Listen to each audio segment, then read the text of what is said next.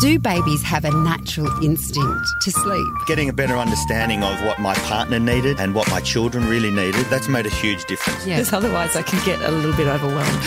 Yeah, I think lots of parents can relate to that. You're listening to Kindling Conversation with Siobhan Hunt. There are many things associated with women's health that we don't talk a lot about. We don't talk about heavy periods, how childbirth has damaged our body, or other intimate health concerns. And so many suffer in silence. Sneha Wadhwani is a GP and mum of 2 girls aged 5 and 7.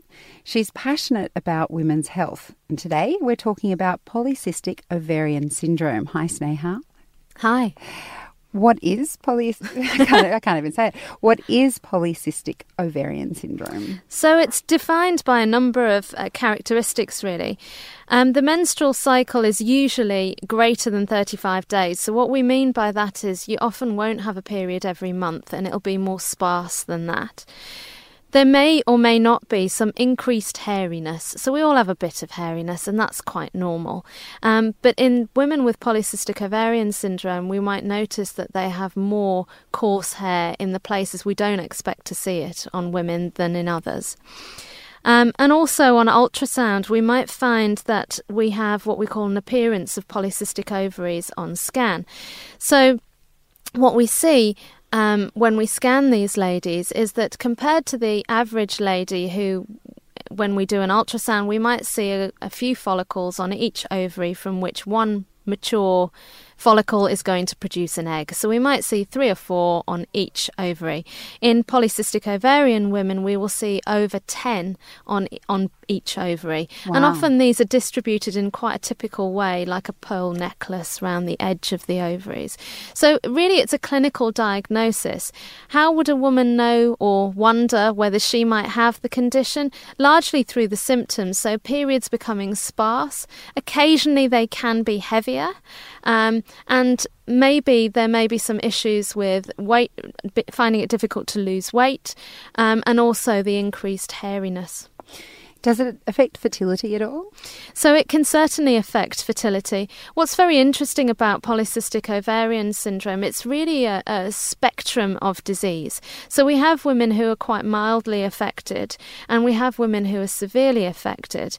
And really the fertility doesn't necessarily always go hand in hand with which end of the spectrum you are. For example, you can have someone on an ultrasound who has awful looking ovaries and lots of follicles there, but their blood tests and their hormone profile may look completely normal, and they have no increased hairiness, and their weight is quite stable, and they may have no issues with falling pregnant. On the other hand, you can have women with all the symptoms, and they can have, fall pregnant really quite easily. So it really depends on the person. Is it a common syndrome? It's super common. So it represents between 12 and 21% of women of reproductive age, and up to 70% remain undiagnosed. It's probably the most common cause of female infertility. And, in Australia, it's a huge burden. So it accounts for about $400 million a year in healthcare costs. You're listening to Kindling Conversation. I'm speaking with Sneha Wadhwani, GP, about polycystic ovarian syndrome. Can you be tested for it? I mean, you notice these symptoms, you go to your GP. Is the way to be tested to have an ultrasound? Absolutely. So it's a combination of a few things. We certainly do an ultrasound looking for those follicles and the distribution of them on the ovaries. And we also do some blood tests. And those blood tests are really quite specific. We're looking for your hormones, but not just your estrogen and progesterone. We're looking at how much testosterone is floating around. Testosterone's normal. It's released from our ovaries, and we need a bit of it. But in women who have polycystic ovarian syndrome, often they are lacking in the little protein molecule that will bind the testosterone in the blood. So we see more free levels of it, which then causes things like the hairiness. So we may see elevated testosterone levels.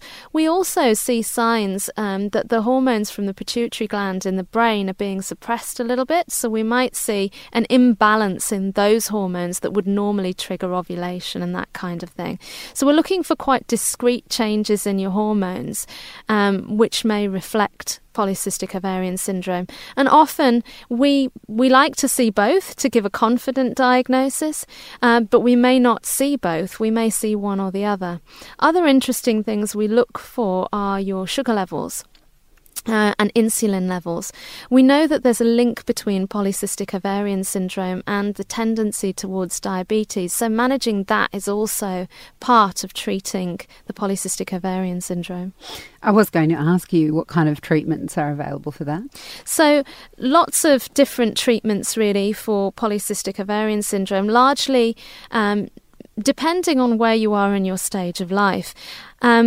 To treat the disturbance in the periods, the mainstay of treatment is really lifestyle change. So weight loss and exercise. Weight loss if you're, overweight, and exercise to help burn those calories. And also changing the diet a little bit to more what we would recommend for somebody who is diabetic or borderline diabetic.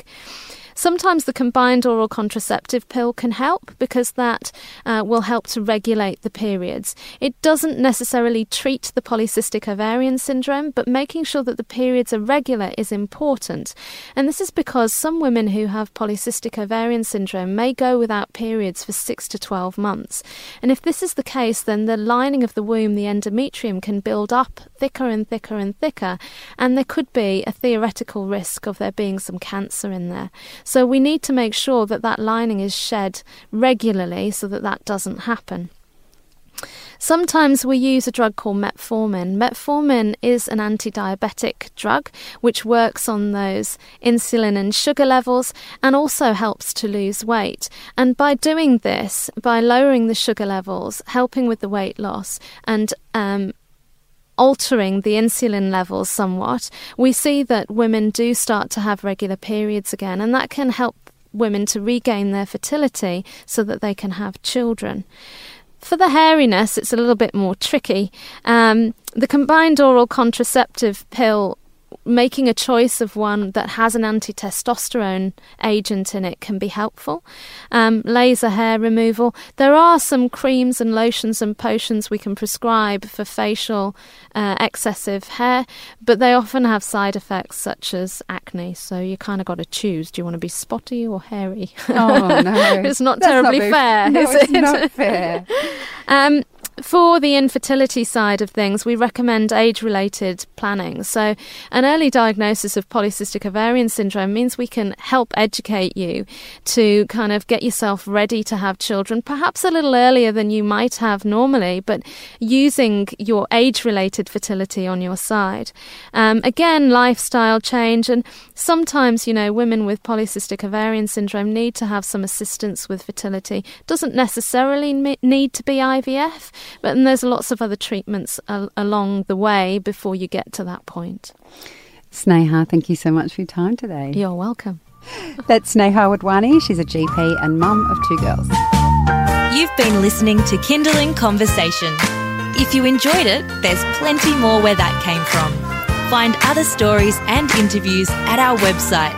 Just head to kindling.com.au.